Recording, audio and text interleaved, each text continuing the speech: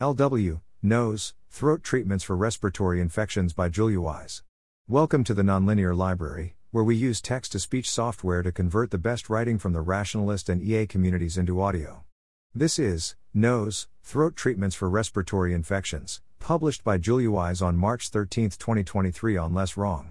After hearing various people interested in nasal sprays for preventing COVID or the common cold, I did a shallow dive on what might be worth trying in this area. Overall, there are several treatments that seem safe and cheap, and some of them are probably effective. A few, carrageenan and HPMC, seem to prevent infection, and the others reduce the severity of an infection once you have it. Some may also reduce your risk of infecting others if you're already sick. Povidone iodine. Nitric oxide.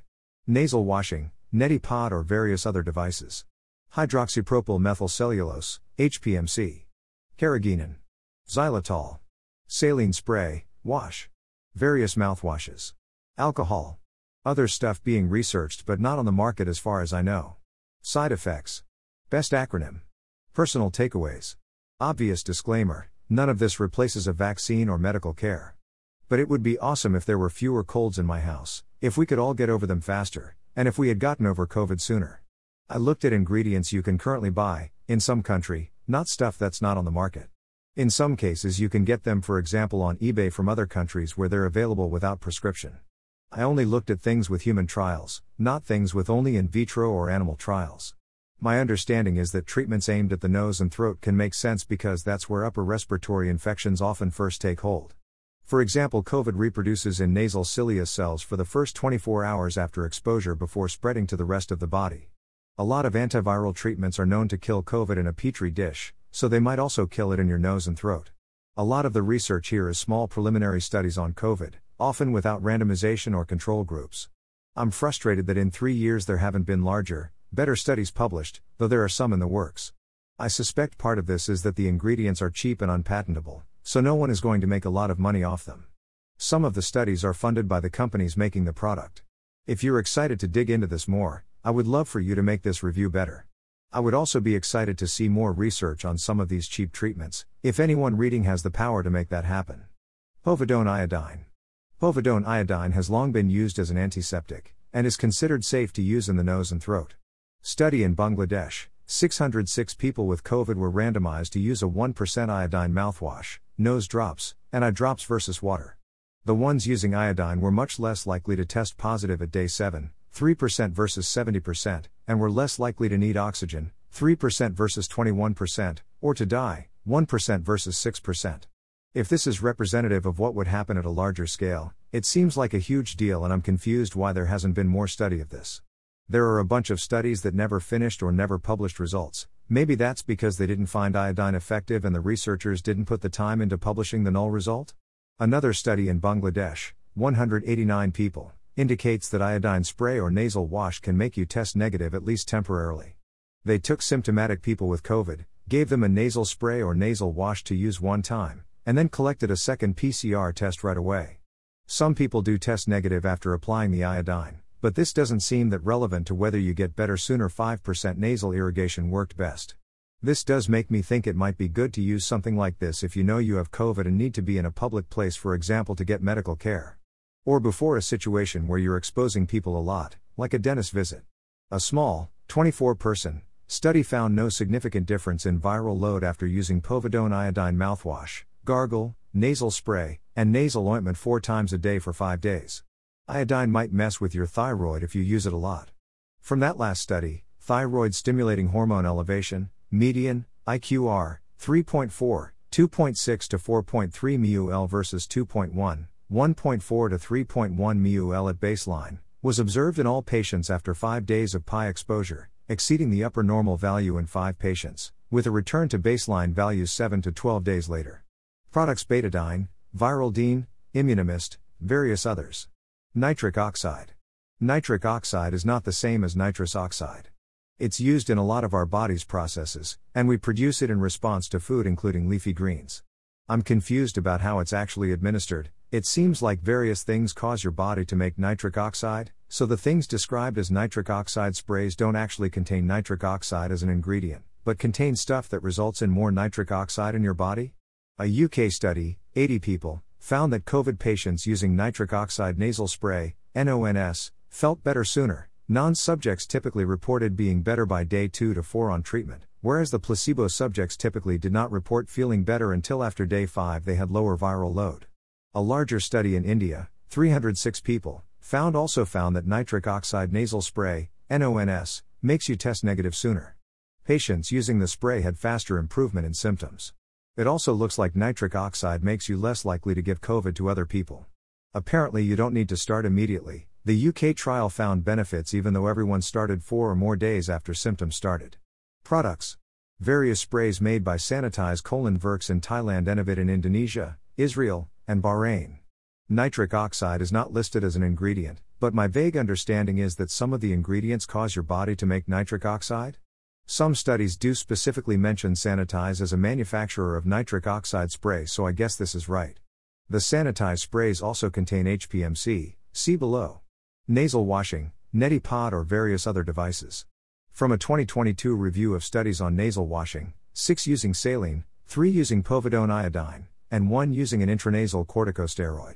Among the 10 RCTs, 8 demonstrated that upper respiratory tract symptoms were reduced with nasal irrigation, 3 revealed a reduction in viral load, 4 reported specifically on viral load reduction in the nasopharynx, and 4 reported on side effects, the most common of which was mild nasal irritation. Only a single study reported data on transmission. One small study, 79 people, US, showed that people who started nasal washing with either baking soda, sodium bicarbonate, or povidone iodine and sodium chloride right after testing positive with COVID resulted in 8x fewer hospitalizations than you'd expect in this population. No control group, so I can't distinguish this from people who participate in studies are likely to have milder COVID cases for other reasons. No significant difference between the two types of wash. Products used were Neilmed or Navage. Extremely rare, in warm areas, there are occasional cases of fatal brain-eating amoebas from nasal washing. Standard advice is to boil the water first, although given how rare the infection is, it's not clear that using unboiled water is more dangerous than, say, crossing the street. Products Neilmed, Navage, various others. You can mix your own with table salt and or baking soda. Hydroxypropyl methylcellulose, HPMC. HPMC is a polymer approved in the US and EU as a thickening agent in food. If you put it in your nose, it makes a gel that covers nasal receptors and is acidic enough to hinder replication of respiratory viruses. Everything I saw assumes it works for 5 hours. As far as I can tell, there's only one published study on humans. This is a cool study design, although not randomized. The rabbi encouraged people to use this product while praying at a packed 2-day Rosh Hashanah service and for 2 weeks after. About a third of them did. It was 2020 and transmission was very high in that community, so they had every reason to expect this to be a superspreader event. None of the people using the product regularly got COVID, and 10% of those not using it got COVID. But maybe those people were taking fewer precautions in general, not randomized.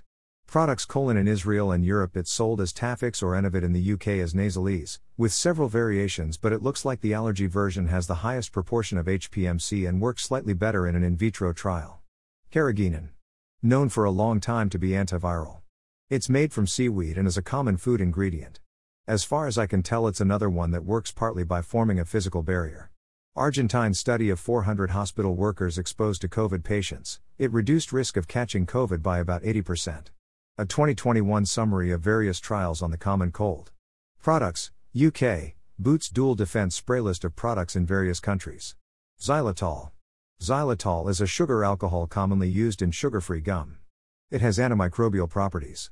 In vivo tests on respiratory infections don't seem that great. One small study, 30 people, found that xylitol nasal wash worked better than saline wash for treating sinus infections. Another small, 42-person, study of people with non-allergic rhinitis, stuffy nose, found xylitol spray helped them feel better. Product, Xlear nasal spray. Saline spray, wash. One small study found saline wash helped people with COVID have less nasal symptoms like sneezing and stuffy nose, but didn't shorten the infection. In several studies the placebo was saline or wash. Saline is also kinda germicidal, so the effect of the other sprays, compared to no spray, is probably a bit better than it looks in the studies. I assumed at first that saline meant sodium chloride, but some studies seem to also mean things like bicarbonate of soda. Some studies just use a commercial saline wash that doesn't specify ingredients. Various mouthwashes. A meta-study on mouthwashes for COVID says hydrogen peroxide, chlorhexidine digluconate, povidone iodine, cetylpyridinium chloride, beta-cyclodextrin citrox, and sorbitol with xylitol were effective in vivo. I didn't look into the details, but you can find TEM from that meta-study. Alcohol. Once I started reading about this, I got a lot of ads for nasal alcohol swabs marketed to hospital staff. The research seems to support this for reducing MRSA and other infections in hospitals, but I don't see research about using it outside that setting. Other stuff being researched but not on the market as far as I know. Supramolecular filaments, Hopkins, some mix of stuff including xylitol and a bunch of other things, UK India pentazan polysulfate, RPI, Albanetin Pres 2, Cornell, Canada. Side effects. The only significant side effect I saw was possible thyroid effects from iodine. The most common side effect listed was unpleasant nasal tingling or the weird feeling of having fluid in your nose. Nose too clean is a real complaint listed in a study. But in general it seemed like people didn't mind these products. None of these studies were on long-term use. It's common that people using nasal decongestant sprays for more than a few days get rebound congestion. Their congestion comes back worse when they don't use the spray. I'm not sure if the same thing could happen with these. Or it could mess up your nose in some other way, which would be bad because your nose is supposed to filter out germs and other stuff. What about pregnancy? Breastfeeding? Little kids? Nitric oxide. Nitric oxide is sometimes used for pregnant or pediatric patients with respiratory distress, because it's a vasodilator and improves oxygenation. But when someone is already having trouble breathing, that's a very different cost-benefit situation than what I'm talking about here. There's some evidence that nitric oxide in first trimester is related to birth defects. Carrageenan. Carrageenan is already in a lot of baby formulas, and has been generally recognized as safe in the US since the 1959. But maybe spraying it in your nose is different.